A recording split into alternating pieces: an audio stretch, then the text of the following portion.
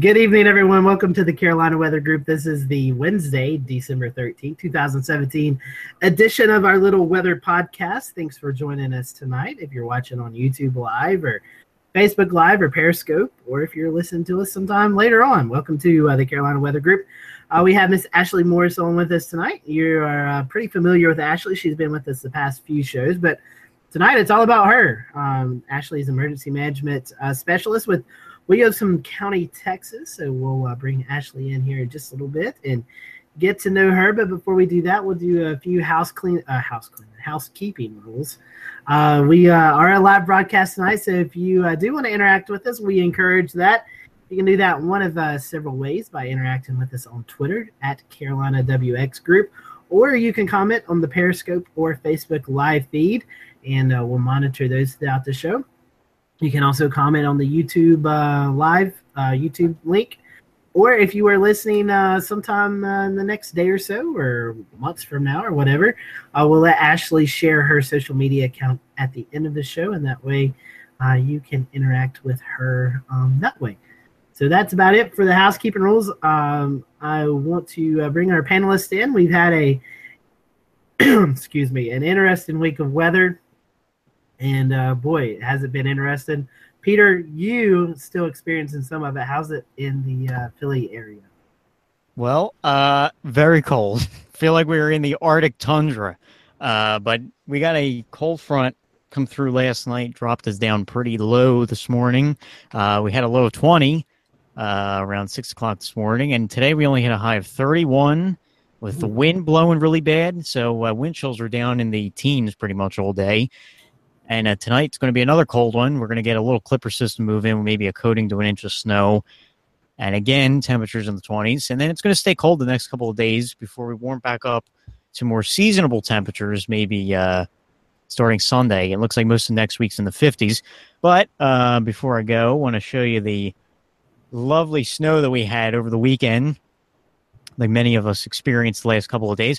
Gives the Christmas lights some little flair. It's very nice when that happens. But we ended up with about 3 to 3.5 inches. Wasn't too bad. It pretty much snowed the entire day Saturday, but didn't cause too much of a problem. And most people are off from work and school, so not too many accidents or anything from what I heard. So it was nice just to have a little snow for the first of the season. So yeah, that's it. So no snow in the forecast anytime soon.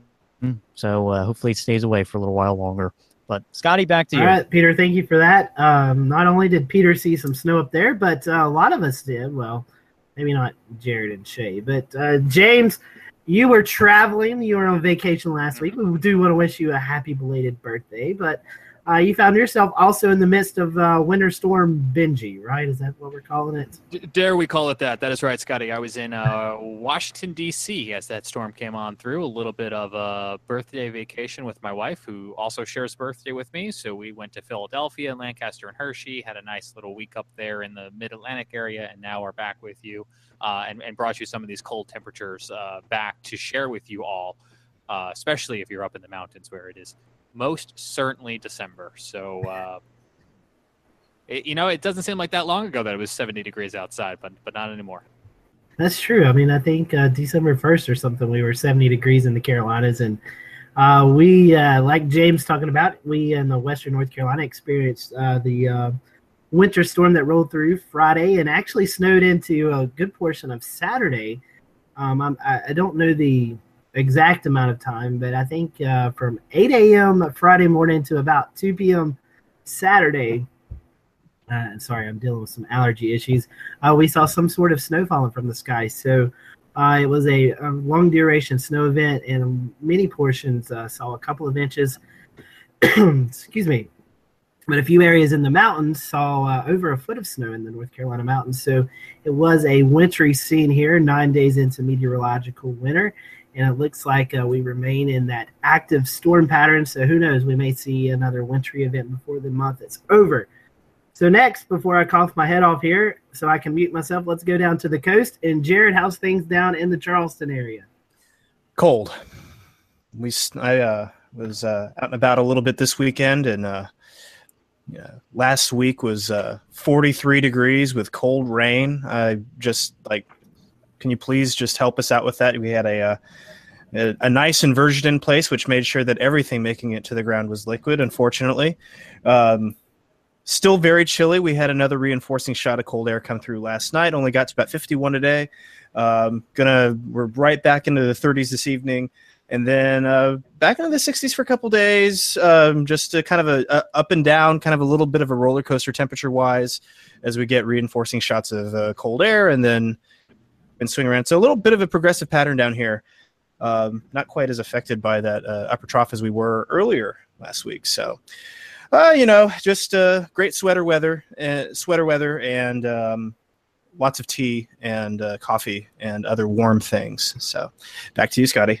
Well, at least it feels like the season, though. I mean, it has been pretty warm in December the past couple of years. So, Shay, I'll let you kind of talk about maybe if you have anything to add to the Charleston weather. But you are also our tropics guy, and not only do you watch the tropics, but you also watch El Nino and La Nina. So, if you want to comment on that, I'll let you do that right now.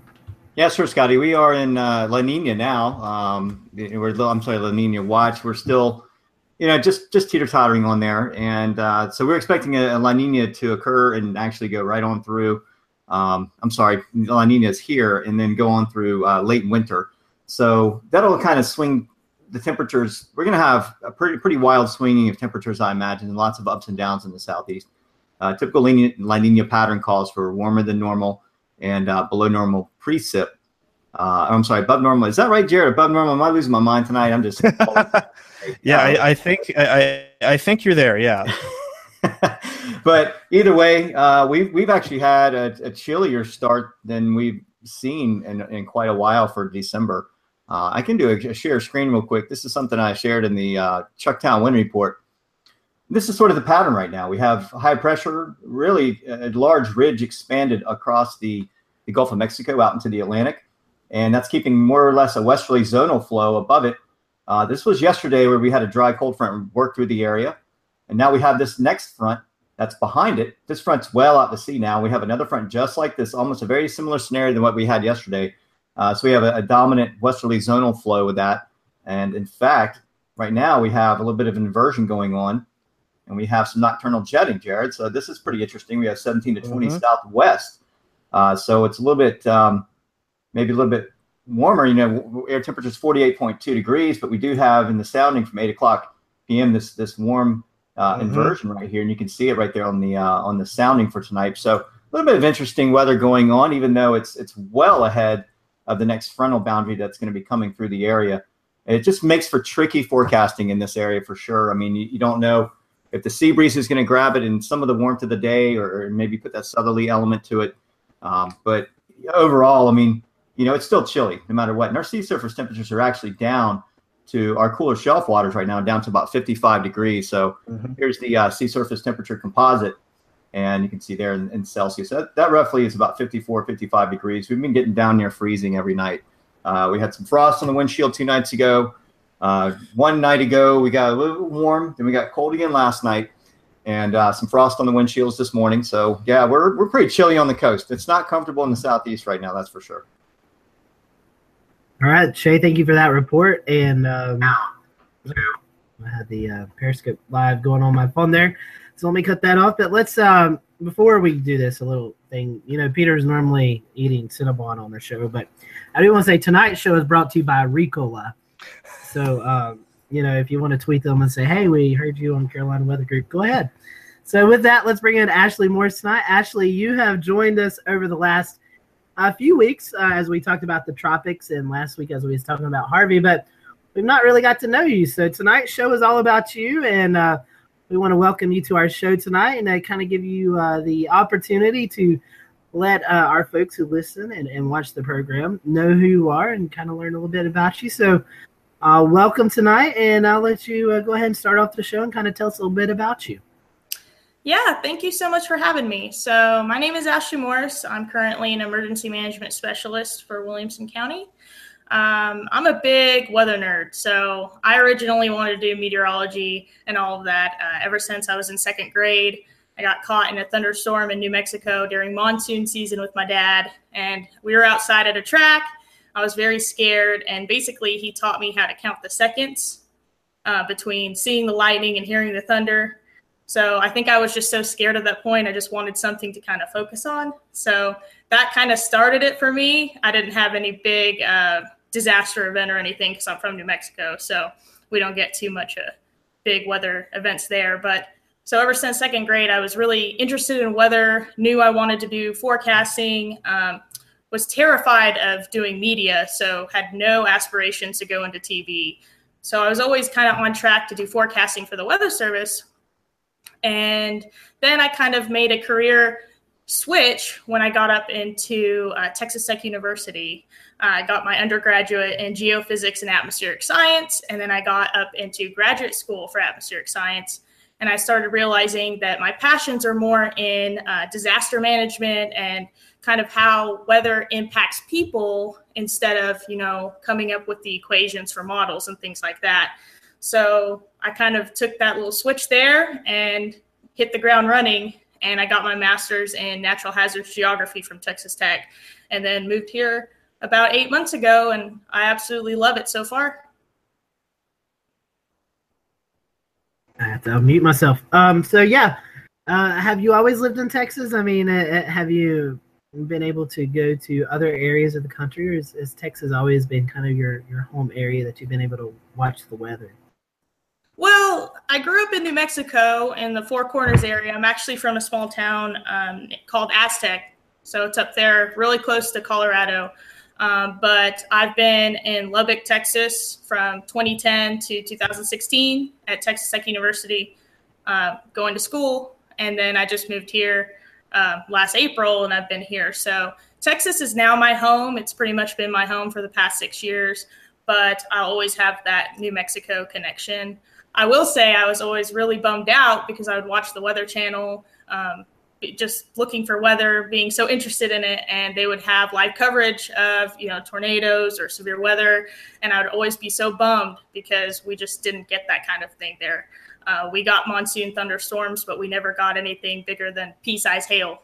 So New Mexico was much to be desired on the weather front. So I definitely like Texas a lot more. A little bit more active. So you're telling us, you were going into forecasting, and then now you have a role with emergency management. So what made you want to go from forecasting weather to maybe being a more important role in the emergency management front? Well, I think it was always just what kind of drove my interest, especially when it comes to my passion for just helping people. And I was always one to teach people weather safety. So I would follow weather and pay attention to it, but I would always be the one to tell my friends and family, hey, we have storms coming. Make sure you have a plan. Make sure you do all of that stuff. And when I had aspirations of doing the weather service, I always wanted to kind of fall into that role and get involved in things like Weather Ready Nation, things like that. But then I kind of realized that I could do that full time just through doing emergency management. And I think in graduate school, it really hit me that I could have a forecast 100% accurate. But at the end of the day, if people don't know about it, or they don't know what to do, or they don't know how to be prepared, and we can't get the message to them, then our forecast is pretty much worthless. So I think that point kind of hit me, and I wanted to go and see if I couldn't bridge the connection between science and meteorology and first response and emergency management, because time after time I've seen a lot of really big gaps between and the emergency management. So I kind of wanted to jump in there and see if I could help with that. And actually, a lot of our followers who watch or listen to our program, they may be weather enthusiasts, or some are students, some are even meteorologists in their field. But for those people who may not understand exactly what emergency management does or what emergency management is, they may hear the term but not exactly understand what that department does. Kind of tell us about the roles of emergency management in an individual county, your county, or I'm sure what you do in your county would correlate to what's done in the Carolinas or whatever. What is an emergency manager, or what does the emergency management department do? So emergency management is kind of the hidden workers when it comes to government disaster and things like that. A lot of people just automatically think FEMA, but that's obviously national emergency management.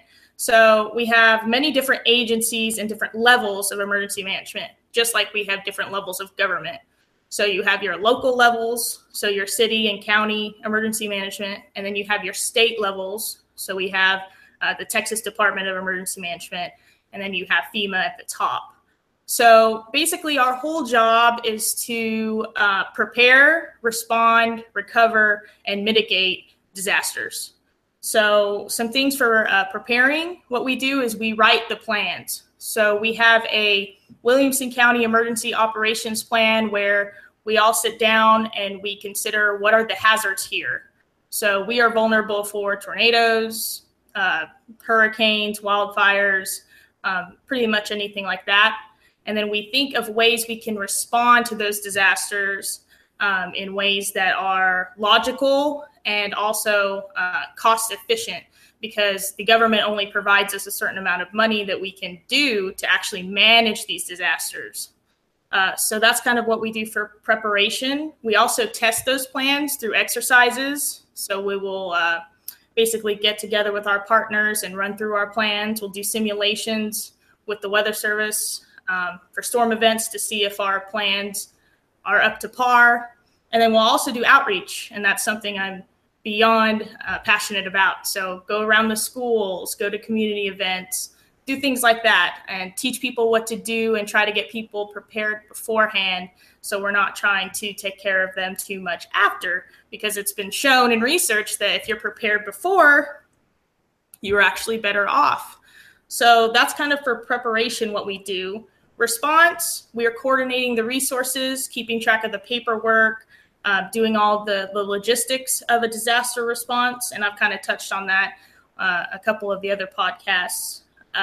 Recovery, so when we're rebuilding, we're also keeping track of all the paperwork, making plans on how we should rebuild, working with our partners, our agencies. And then mitigation is when we will actually write grants, once again, get with our partners, and we will try to prevent some of these disasters from happening. So for instance, if I have a big flood in Williamson County, I'm going to map that flood after, and I'm going to see if I can mitigate that. So maybe I won't rebuild in that area so that flood doesn't happen again. Or maybe I get a grant to provide hurricane straps and construction for the new houses to keep the roofs on or keep them more strong during damaging winds. Things like that. So those are kind of the four realms we play in. All emergency management agencies are different and your position is different, but I kind of dabble in all of them, but I'll say I have the most experience currently with probably preparedness and plan writing. And so Ashley, talk to us about, everyday job before we kind of go in it about the different natural disasters that you guys prepare for. Tell us about your everyday job. What does a normal day look like for you? And then, maybe what does it look like when you're kind of ramping up for a different storm or storm system? Yeah, so an every day, I pretty much work 8 to 5 on a blue sky day. I'll go to work.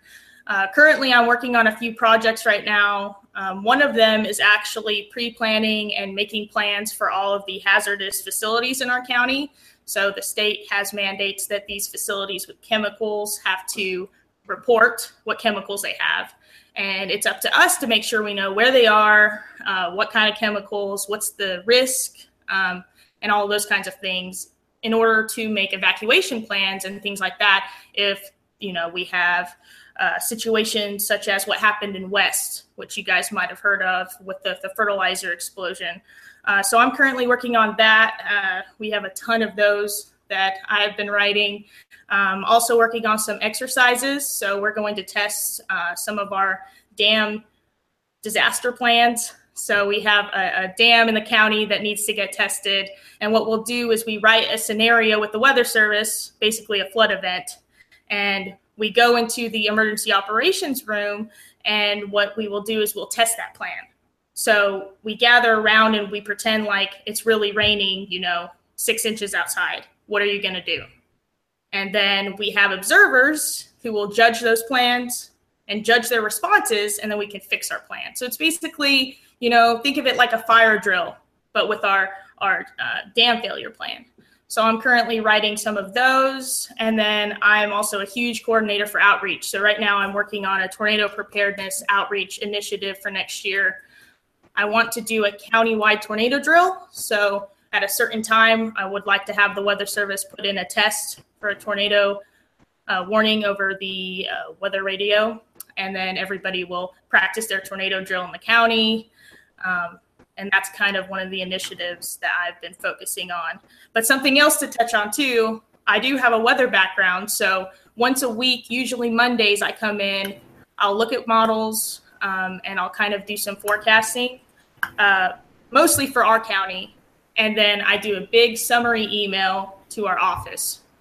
And the way I do this forecast is kind of different than NWS or anything. I do it more on an impact base. So I focus in on what the threat is and what we might need to do about it. So every week I spend a little bit of time keeping up with the weather maps, keeping up with the data, reading the models, and then communicating that to my partners, which we have now gone from pushing these emails to the OEM all the way to pushing them to our fire chiefs and then our road and bridge. So we're starting to spread these weather briefings further through the county. My hope is that it just offers another perspective for them to easily understand the data. Because I know that I think with the communication and stuff, sometimes it's hard for different responders and agencies to understand the forecast coming from, NWS or anybody else. And then Ashley, I don't know my Texas geography too well, but I do believe you're just north of Austin. So do you guys do maybe joint efforts at times? I know Austin, a big metropolitan area. Do you guys kind of coordinate stuff together, or you kind of do your own thing? Yeah, we coordinate big events, definitely. So Hurricane Harvey was an example because we border them. So we have plans and agreements. It's called mutual aid agreements. So if they get hung up on something and they might need a resource, we could definitely maybe send them something. So for instance, if they got hit by a tornado, but they only had one bulldozer, but the county here has two, I could make an agreement to send them a couple of our bulldozers, and then they will either pay me back later through their county money, or we'll make some kind of trade. So we're always working with them on different plans, different responses, and staying in touch with them as well, such as through conference calls and things like that. And one more thing, and guys, feel free to jump in whenever before we're talking about preparing for different events. I do want to say, you guys are also responsible for providing support to large events that may be happening in your city, maybe festivals or outings, things like that. So how do you go about preparing for those? I know many locations have like big festivals or parades and stuff like that. So what do you guys do there in your county? What kind of events are you guys kind of doing a little bit more work for to make sure everyone's safe? Yeah, so we call those pre-planned events. So events are things that we actually know are coming and handle. Incidents are things like weather events that we don't know, or explosions. So for events, we actually have plans that we will write for that and plans in place to kind of just help us stay organized. And we have a structure to make sure that all the resources and everything goes about that. So if we're going to have an event, we would gather with our LE, which is law enforcement, fire departments, public works, pretty much any government agency that might be involved. And we would sit down and make plans. And depending on the weather, depending on the threats, we do two different kinds of planning. And I always remind people of that. The weather hazard one. So if it's going to be hot, we'll plan for resources for heat exhaustion. So we'll stage, medical tents and EMS to look for people who might be suffering from heat exhaustion. Or if it's going to be storming, we'll be in touch with the NWS if we need to shut down an event, things like that. Or on the other side, we'll also plan for human-induced disasters, which are along the lines of violence, unrest, terrorism, things like that. So we all work together as agencies, and we use our specialties to plan for that. So we might have barriers to protect people and, try to keep cars out of the area, or we might have security guards for safety. So there's a lot of things that go on. I kind of see us as people who think of the worst case scenario. We're always thinking, what's the worst thing that can happen? And then let's plan for that. That's a good description there. So living in your part of the world in Texas, I mean, like you were talking about earlier, you have to deal with tropical systems, tornadoes, flooding, a concern, wildfires, and even from time to time winter storms. So talk to us a little bit about how you and your office prepare for each of these. I guess maybe the tropics being the freshest on everyone's mind, with the active hurricane season, but kind of just, if you will, briefly go through each of those scenarios and what you guys do and what your part of the preparations are. Yeah, so like I said, they've done lots of studies, especially FEMA, on how to do preparations and planning for different kind of disasters. And while it's important to identify what disasters or incidents you're going to have most of, it's equally as important to have a plan that you can place into action no matter what the disaster is. So like I said earlier, we try to make a response plan that is all hazards, which is what we call it. So those plans can be used for any event. However, for certain events, we will go through and make sure that we're on the right page. So for instance, we're really worried about wildfire season next winter. Because of La Nina, because we have not been getting much precipitation lately. I'm concerned about vegetation after all the rain we got after Harvey. So we went from getting a bunch of rain, having a bunch of grass pop up, and now it's just pretty much dead, dried out. So right now what we're working on is letting our fire chiefs know that we're concerned about that and that might be a big risk for our area next spring. And then they will help train the firefighters, help get them ready for wildfire season through trainings. They'll make sure that they have the right equipment. We will also do coordinations with communications because it's important when we're in the field that we have radios and ways to communicate like that. And really just meeting with your partners and making sure everyone is aware of your risk and what we're going to do about it. That's kind of the first thing that we want to do. It's the most important thing, I think, when you're talking about having a successful response later. All right, that sounds good. I have a few more questions, but I do want to open up to our panelists. Anybody else have any particular things you want to talk about? I know we want to talk about social media and your outreach. I know that's a big thing that you've been working on in your research that you did at Texas Tech, but anybody else have anything? Shay, I know maybe with you living on the coast, we've talked with you about preparations and evacuations and stuff for South Carolina. So, yeah, one thing I've always wondered is, and this is kind of a different question actually. What do you do with your families? What do emergency managers do with their families during times of emergency? I mean, do you guys have kind of an understood kind of, I wouldn't say first dibs, but I mean, you guys have to operate. You have to continue to work and operate.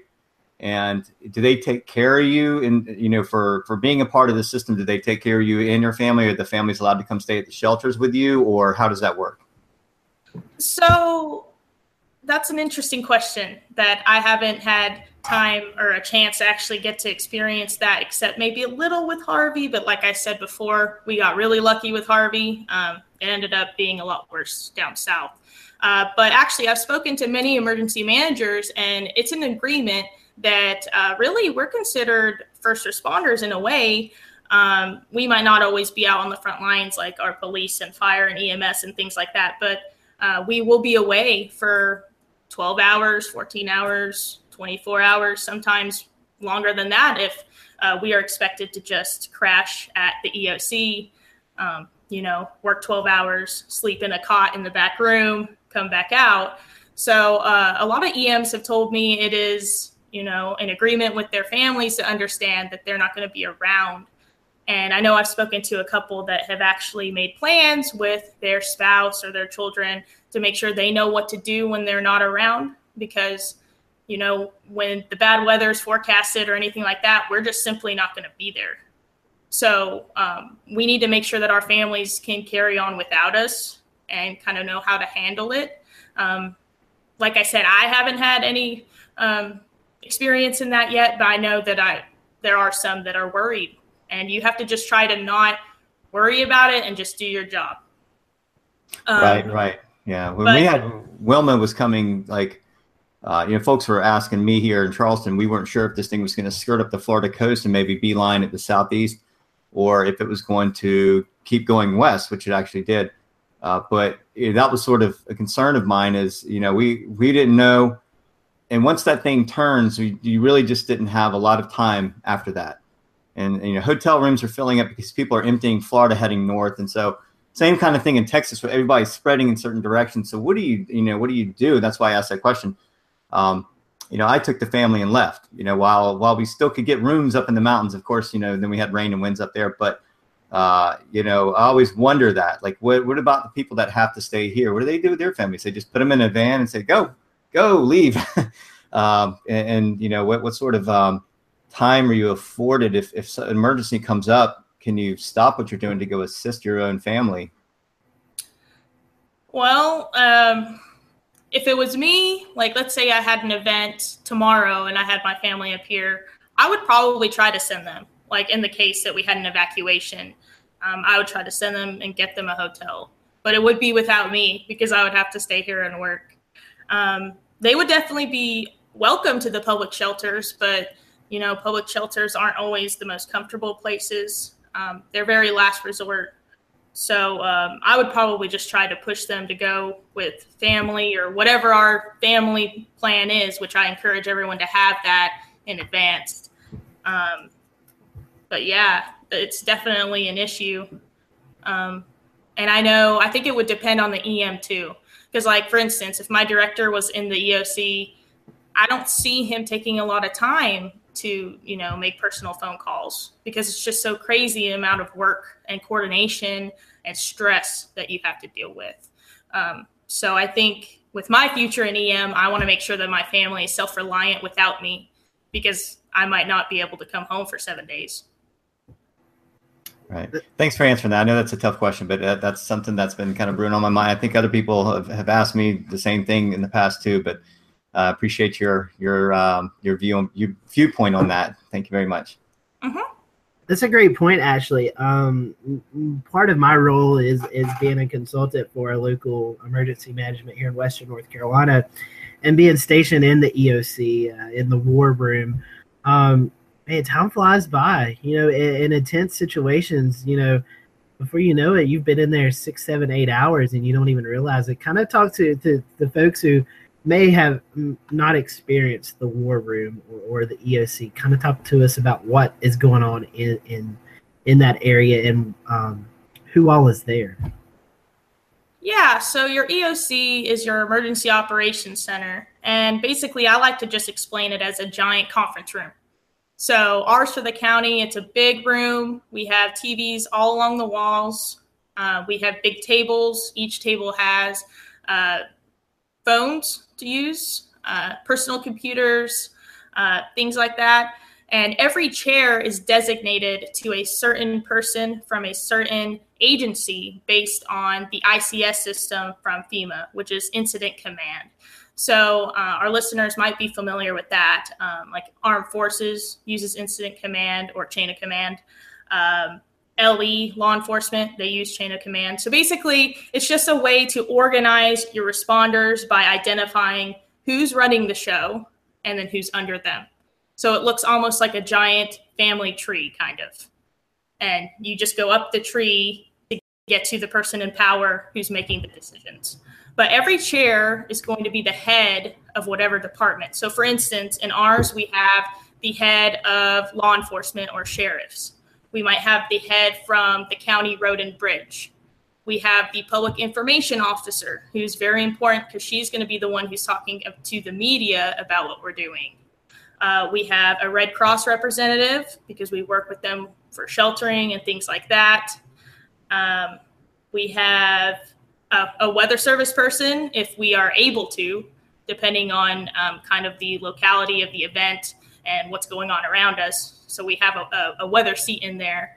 We have a GIS seat. So basically, all the agencies that might have a piece to play in the game are in one room, so everyone can correspond and make agreements on what steps we need to take. So it just makes communication easier when you're all in the same room, and you can make decisions all together instead of making decisions that might cost you money, like duplicate decisions, things like that. Right. And Shay, I think I was able to bring Shay into our little EOC war room back during Hurricane Irma, and I think Shay got to experience a little bit of what we do up in our area. And Shay, it's kind of busy from times, isn't it? Yeah. I mean, you guys are, this is pretty nonstop. I mean, everyone's, just working hard, and then there's series of meetings, and then, the National Weather Service gets on, and you do a briefing with them, and everybody from all the surrounding counties report in. And I mean, there was a lot of people on there. There was a lot of people just on that one call. That was easily 30 minutes to an hour long conference call with Greenville Spartanburg GSP Weather Service up there. So a lot of coordination, not just with the Weather Service, but with, I imagine, many other departments and agencies. Maybe talk about, I know you mentioned law enforcement, fire department. Are there any other agencies? I mean, you did mention incident command systems, so there's some elements of FEMA going on there as well, right? Yes. FEMA will only really be into the picture if we are looking at a national disaster, and they probably won't be sent down until we automatically kick it to the state. So we would have already declared a countywide disaster, because basically what you do, the rule is disasters all start local. So, we have money to deal with it, but once we run out of that money, we need help. We don't have anything else to provide for the citizens. So we will reach out to the state. The state has money. And then once the state runs out of money, they reach out to federal. So we have places for FEMA to come in, but they wouldn't come in unless it was a wide scale national disaster event. But you're right. We have a lot more agencies. We have hospitals that we have to work with, especially with that, if we're going to have injuries or anything like that. Mass casualty. So we have partners for that, dealing with recovery, dealing with identification, dealing with the sensitivities that go along with that. We have, I'm trying to think of some other ones here. EMS, which I think I mentioned. IT is super important because everything in there is technology. So if you have a crash in the middle of your event, that's probably not too good. So basically, you could pretty much bring in anybody in there that's relevant to the disaster. And that's the interesting thing. So. Right. So what happens like when say there's a threat of a major winter storm or maybe even a hurricane, and it looks like it's going to be a pretty significant event, and you're gearing up for it. You don't know what to sort of expect at that time, except to prepare for, I would say, a disaster. But once the governor declares a state of emergency, what does that do for emergency management? What does that activate? So once the state goes ahead and puts in that declaration, that automatically opens it up to FEMA funds, national funds. And that's why I was going to say, so for Harvey, we weren't sure what we were going to get because we were right on the cusp of like anywhere from 4 inches to 15 inches. And it kept moving, and I was watching it, and I was concerned about it. So we just didn't know what we were going to expect. So we actually had our county judge, because in Texas, the county judge is basically God, you can call it. So he makes all the calls on evacuations or anything like that. So before Harvey, we had our county judge go ahead and draft the disaster declaration for the county. So all he had to do was sign it.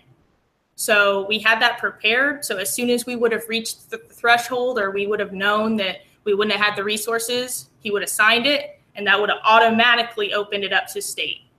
So you'll see now a lot of agencies will go ahead and declare ahead of time to open up for the next level of funding, because it's a paperwork issue and you don't want to lose time with those funds. So they're doing that to try to beat the clock so they can get those resources and funds in earlier instead of waiting, because the waiting game really puts a strain on your resources, and then it looks like you're not doing anything. Right, right. And that was going to lead to my next question. What role do mayors have or municipalities have in this whole scheme? Like what, there's always some, we saw Katrina, we saw what happened there with Mayor Ray Nagin. We saw, with Harvey, there was some criticism. These mayors have tough decisions. How does what they decide to do or what they do with in their office, getting the message out, affect emergency management in those cities? So it definitely affects us. And like I said, Texas is different because we're on a county base, and like our county judge trumps mayor and everything. And county judge technically trumps governor. So our governor can stand up and say evacuate, but it doesn't really mean anything until our county judge says, I order evacuation. So for us, whether or not he makes the call to do it or not, it completely affects whether or not we're going to do it. However, we work very closely with him, and through the Constitution and the way our government works, the only reason we're even allowed to make decisions is because he gives us some power to do that through emergency management. So the county judge is a crucial piece of emergency management decisions. So we're going to be coordinating with him and working with him and basically doing that. So it definitely plays a role.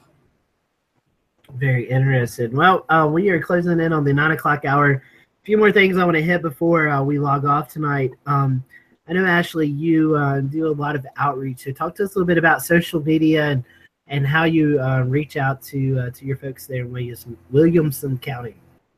Yeah, so I'm a huge social media advocate for emergency management usage, not only during disasters, but also for outreach. So starting off with outreach, I have really helped our public information officer put out messages about, being prepared. I actually made us WRN ambassadors. So our office is a member of that. And I try to kind of share what they want us to share. So we're doing winter weather right now. And of course, I leave out the Clippers and the nor'easter stuff because that's not relevant to Texas. But I do share those kind of graphics on our social media accounts in hopes that people will, just get the information and get prepared. I think the hardest part of that is just getting people to respond, though. So one of my biggest challenges is just seeing how can I engage people, because sometimes I'm putting it out there, but it doesn't seem like a lot of people are really willing to bite, if you know what I mean. So I'm trying to look at funny ways to use, memes and pop culture to make people excited about preparedness, because sometimes I think the ready.gov stuff is, a little cliche and people just won't react to it. But it's free. I love using it. And I think I'll continue to use social media for outreach for the entirety of my career until there's something else. Hey, Ashley, on the other side of that, how are you all using social media for incoming information, situational awareness, things like that? Definitely. So when I was at Texas Tech, I actually got to join one of the VOS teams with the Weather Service.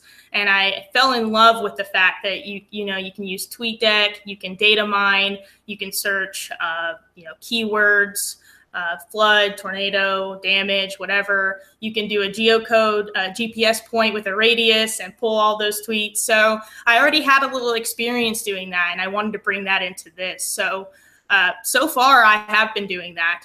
And for Harvey, I actually used Twitter, just like that with TweetDeck, looking for damage reports and flooding, making sure we were staying in an okay place with the floodwaters and everything. And then also something interesting is Snapchat, which not a lot of people have used, but they have the Snapchat map. I actually had the opportunity to use that for the flooding in Harvey, and I was trying to find certain parks with the rivers were concerned and going through all of those snaps and seeing if there were any flooding ones. So I was very excited to be able to use that, and I think it is absolutely crucial for emergency management to use social media data mining. Mm-hmm. Yeah, I was able to use Snapchat during Irma, and we were able to, for similar things, able to see a lot of flooding video. Put something in the Weather Service chat about it, and they called me. It's like, yeah, we can't use Snapchat. What are you saying? So, but Snapchat, Instagram now lets you follow hashtags and locations. So there's some really cool things coming on with that. That's awesome. Yeah, we recommend Shay. Shay's a great Ah. Snapchatter. Come on now. I know. I got to get on the wagon, though, because Snapcasting is a new thing. That's it. That's it. Well, one last topic I want to hit on before we close out the show and do our tweets of the week is Ashley, you did some extensive research at Texas Tech on tornadoes and stuff like that. So tell us a little bit about that before we close out the show. Yeah, so I don't know if you guys know, but Lubbock had a huge tornado in 1970. It was the F5 Lubbock tornado, which was kind of a rare event, honestly. It wasn't expected. It was massive. It dropped right in the middle of town, killed about 30 people. And ever since then, we haven't had tornado sirens in the city, and it's been a lot of political and controversial ramblings about that. A lot of people say the sirens never went off for the 1971, so they didn't want to invest in it again. But anyway, so when I got into doing kind of meteorology and emergency management, I wanted to do a social science project, and I wanted it to be on tornadoes, especially because I didn't really feel like Lubbock was adequately prepared for another tornado, even though we've had an F5 at the time. So what my research was I wanted to judge whether or not we had the right resources for the next tornado event. So I looked at storm shelter availability, so basements and safe rooms, things like that. I looked at warning system access, so how many people had weather radios, cable, cell phones, things like that. And then I also looked at outreach availability, so how many people went to outreach events and got prepared. And I wanted to look at that in comparison with demographics, because a lot of social science research has come out and said there are certain demographics that make people more vulnerable to disasters. A lot of these demographics have to do with income, education, language, household type, home age, things like that. So I wanted to kind of look at all of this together to kind of judge whether or not Lubbock was prepared for the next tornado. And what I was able to do was I made a social vulnerability scale out of census data. I was able to map exactly where my highly vulnerable populations were based on census block data. And then I was able to put out surveys. So I surveyed each one of those blocks to see what kind of shelters they had, if they even had any, what warning systems they were using or didn't use or they didn't have access to, and what kind of outreach they had. And then what I did was I went ahead and I did statistical regressions to figure out if there was any correlation. And it turns out that out of all the demographics in the social vulnerability scale, income seemed to play the biggest role of being a predictor of who was able to have the best tornado resource access. So, which kind of makes sense. But it was a very cool study. And I'm actually using social vulnerability scale creation today in my work.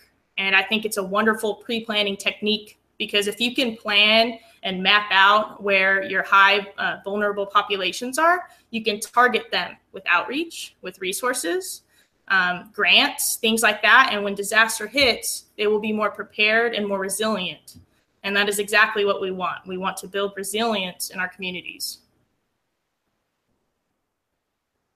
That's some great information. That's a unique study, and one that maybe everybody should pay more attention to, and getting that word out to those areas who may not be as reached as we should, looking at how vulnerable people are. So, but yeah, Ashley, we thank you for that. I do want to say it's a little bit past 9, so we don't want to go too much over our hour time allotment, but I do want to give you the opportunity before we do tweet of the week, and I'm reading Shay's comments about winter weather, so we'll talk about that as well. So I do want to give you the opportunity before we do our tweets of the week is how can our followers or listeners follow you on Twitter and get information from you? Definitely. So I use my Twitter to talk about weather, modeling, emergency management, pretty much anything in my professional realm. You can find me at Miss Ashes 92. So it's Miss MISS and then Ashes, ASHES, and then 92 on Twitter. And that's pretty much where I always am. Honestly, it's turned out to be my favorite platform. Mine too. We like Twitter. And for those who are listening tonight or watching along, I think we're going to have Ashley around for a while. I think she's going to be joining us for some shows. So we're happy to have you as a panelist now, Ashley. So we appreciate that as well. Yeah, thank you so much just for having the opportunity to join you guys on, 3 times in a row now, and just being able to talk about this, because I'm very passionate about it, and I'm very excited to see where we can take, science and meteorology inside of emergency management. And I think that, it's going to lead to great things. I definitely agree. And I did have this question. This is a little off topic before we go to tweets of the week, but someone asked me how can you call yourself the Carolina Weather Group and you have folks from everywhere? And so I didn't really know how to answer that, but saying that when we started this 4 years ago, we kind of centered around the Carolinas, but we have since, James, you can help me with the words here. We have since grown outside of the Carolinas, but I guess the Carolinas have kind of kept us all centered on something, but we cover more of the Southeast now than anything else, but I don't know. We've kind of batted around the idea of should we change our name, but I think we've all agreed to keep it, right? Yeah. I believe that is correct, Scotty. Are you looking for reassurance? Yeah, I'm looking for someone. We're here for you, man. Someone back me up on that because I didn't know the answer. I didn't know how to. We are the Carolina Weather Group covering the entire Piedmont, I think is what we. That's right, Scotty. You're putting us all in a very awkward position right now. I'm sorry. Just messing with you. Oh, let's go to the tweets of the week. See, I was like, all right. You want me to go? I'm ready to go. Go I can ahead. change the topic.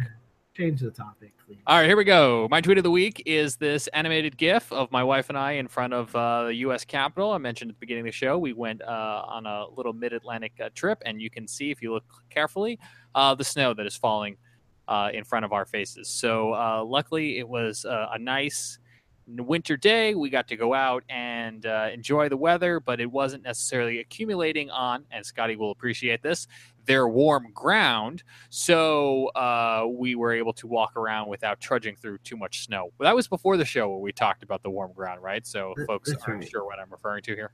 Yeah, we talked about that before the show, and I'm never going to let warm ground determine a forecast anymore. But the most important question I want to know is, James, you were there at the Capitol building. Did you happen to go in and ask them where our radar is for Charlotte yet? I mean, no, that would have been a good use. You know what? I'm going to take some of our petty cash, and I'm going to expense a trip back up, and I will get that taken care I'll of. go with you if you. You have the petty cash, right? Yeah, It's I'll go with you. 75 cents now, I think, right? I think we're up to 78, but yeah. Okay, cool. We'll go up there. All right. That might buy you a tasty Cinnabon, James. Will it? I'm not sure it will. I don't know. Peter would know about that. Let's go to Jared. Jared, what's your tweet of the week? Oh, Jared, Tweet of the week is also snow cover. So this time, nice Modus Pass over Western North Carolina. Speaking of Carolina and the Piedmont and the mountainous region there, God, that's pretty. Way better than the cold rain that we had last weekend. God, that's nice. Go 16 out of commission. It's coming back tomorrow. But we're still getting passes from our polar satellites, or polar orbiting satellites, and we get some very nice high-resolution satellite imagery of various events, including lots of snow on the ground. And it lasted a few days across the Southeast. It was really cool. So yeah, there you go. Tweet of the week. Lots of snow. Can't go wrong there. We've still got some areas with snow on the ground up here in the foothills. So. No, The mountains are still white. So, let's go. If you don't mind, let me jump in here because mine is kind of dealing with the snow as well. This is from Eric Webb at Weber Weather, and this is kind of showing the accumulations for North Carolina. Speaking of Carolina Weather Group, this is what we saw. As you can see, the Raleigh area once again got shafted with battling between sleet and snow and rain, as did Charlotte. But once you got along Interstate 85 and north and west, it was a winter wonderland. And if you look, that is 25 inches of snow at Mount Mitchell, and then also 18 inches of snow down in the Bossoms State Park area. So 25 inches of snow on top of Mount Mitchell. I would have never thought that December the 9th, but that's what it was. So we enjoyed our snow up here, and I'm sorry you guys had to deal with the rain, Jared and Shay. So, Scotty, which model got that right this time? That would have been, I don't know if anybody got 25 inches, though, but the NAM did really well And I'll go out and publicly and say it. You know, we should have paid attention to that model a little bit more than we did. It's all good. It's all good. I've got a mine is more of a video that I pulled from Facebook, but it's been on just about every social media platform. This one posted by Barstool Sports, 63 million views on it. This is LA, near LA in Southern California with the fires, and this is just apocalyptic looking. These guys traveling along the interstate, and you can just see the entire mountain just charred in embers. And you know, some of the EM crew that spoke out, I watched an interview, and they said that there was tumbleweeds from the absolute heat in the Santa Ana winds blowing, the combination of everything blowing straight up into the air. It was launching basically fireballs. You know, these what do you call those things? The things that roll across the desert. The tumbleweeds. Yes, the tumbleweeds. Thank you. They were floating up into the air about 100, 200 feet. They said, and so when you get this kind of a fire that just drifts and all the debris up in the air that's just traveling, you can't ever get ahead of it. And that's pretty significant for EM and firefighters. They can't get ahead of it. They're always playing catch up to this fire, especially when you have winds of in excess of 40, 50 miles an hour. So that's pretty significant. It's still ongoing right now. And we hope the best for them out there in Southern Cal as they deal with these extreme fires and Santa Ana winds right now. So Pete, I don't know if there's anything left for Tweets of the Week. I've got one more little segment on wintry weather. Some folks wanted to know in our comment section. Peter, do you have anything, or are we covered? Go ahead if you want. I'm good. Okay. All right. Let me close this out and screen share again. And I'll just talk briefly, folks. You know, we've definitely entered a cool pattern in the Southeast region. And so, you know, we have to start thinking about the possibilities of wintry precip sort of being in and out of the region for the next week or two. And so when you have consistent jet stream dips bringing cool weather and moisture and drawing Gulf moisture up from the south, and then joining these short waves that drop down and these clippers that come across the Ohio Valley and the Great Lakes, you know, we end up getting a lot of wintry precip events. So this is the GFS model, and we're talking 216 hours. This is 9 days out, so we can't assume that this is correct. And we typically don't like to run models this far out and really say, okay, put your money in the bank on a snowstorm happening or anything like that. But it does suggest a cooler pattern for the Southeast. And then there's a couple of events here where you see some ice and snow down at Don't show them, Shay. No. Well, you know, we get closer to Christmas and folks want to see it. You know, they're going to see it.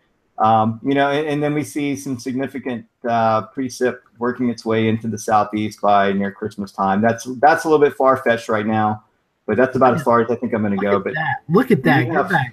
Go back just one. Are you talking about that ridge, that 1051 ridge? Yeah, I mean, look at it. It's pushing wintry precip into the panhandle of Florida right there. That is insane. Yeah. So, you know, these large ridges that come down from the north, I mean, 1051 is a massive. That's a very strong ridge of high pressure, and that will send a lot of cold air. It'll send that freezing line very far south. And so then you end up with, you know, this kind of a mess, but this is really far out. I mean, you're getting really far out in the forecast, but just keep your eye out. Keep, you know, tuned in to the local forecasters and the local National Weather Service at least every couple of days or so and see what's going on, because you never know when these things can develop. And when you have a cool pattern like we've had, you can definitely get some sort of blending and some mixing, and maybe snows in the higher elevations and Piedmont areas. But as far as getting further down into the lowlands and the coastal areas, it's going to take a lot more than that to get us to where we get some of that frozen precip. But it is possible in the next couple of weeks. We just got to watch and see what happens. You're right, Shane. I've said this to a lot of folks, including my emergency manager I work with. I would not be surprised to see another winter storm somewhere in the Southeast before the end of the month. I mean, the pattern is just right. The active storm pattern, the cold air, it like Shay says, it takes a lot to come together, but the ingredients are there. It's just, can we get it all to come together at one time? So that's right. Yeah. And one more share. This is the probability of having a white Christmas. This data goes from 1981 to 2010. It's going through for this year because the percentages are holding, but this is based on 1 inch or greater. And so you see how the mountainous North Carolinas have a higher percentage than anyone else. We're in the dark area. It's still possible, but the amount or the quantity of events that have occurred over the last 100 years puts us at a very small percentile of 0 to 10%. So, and it gets less and less as you get to the coast. I think we're at Jared, about a 0.4%. Is that right? Not enough to matter. Probably cold rain. I will say this little anomaly right here. The last time that we had an early snowfall in December, now this is just for my area in Western North Carolina, was back in 2010, and that was followed up by a white Christmas, back-to-back white Christmases. So if you want to play those numbers, play a little bit, we could see, I don't know.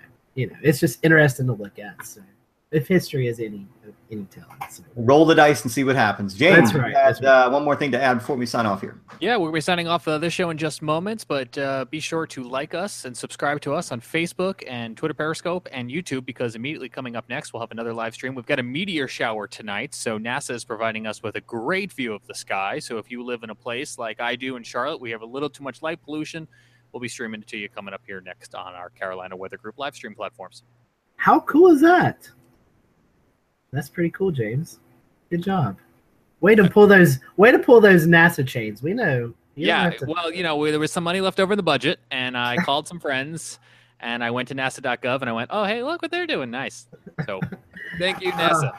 That's all right. Well, all right, we've had a lot of fun tonight. I do want to say Ricky is off at his company Christmas party, so he's not here tonight. And Eric is still battling some of the effects of the flu, so we hope Eric gets better. But for everyone else, we thank you for watching tonight. Next week, we have Dr. Marshall Shepard on with us. Marshall from the Weather Channel's Weather Geeks. So Marshall always joins us towards the end of December. And so this is his third annual I think it's his third time on the Carolina Weather Group. So we're looking forward to having Marshall join us next week. And then after that, we'll be celebrating the Christmas holiday. So there will be no show on the 27th. So for everyone at the Carolina Weather Group, we hope you have a great week. And we will see you back here next Wednesday night at 8:15 with Marshall Shepard.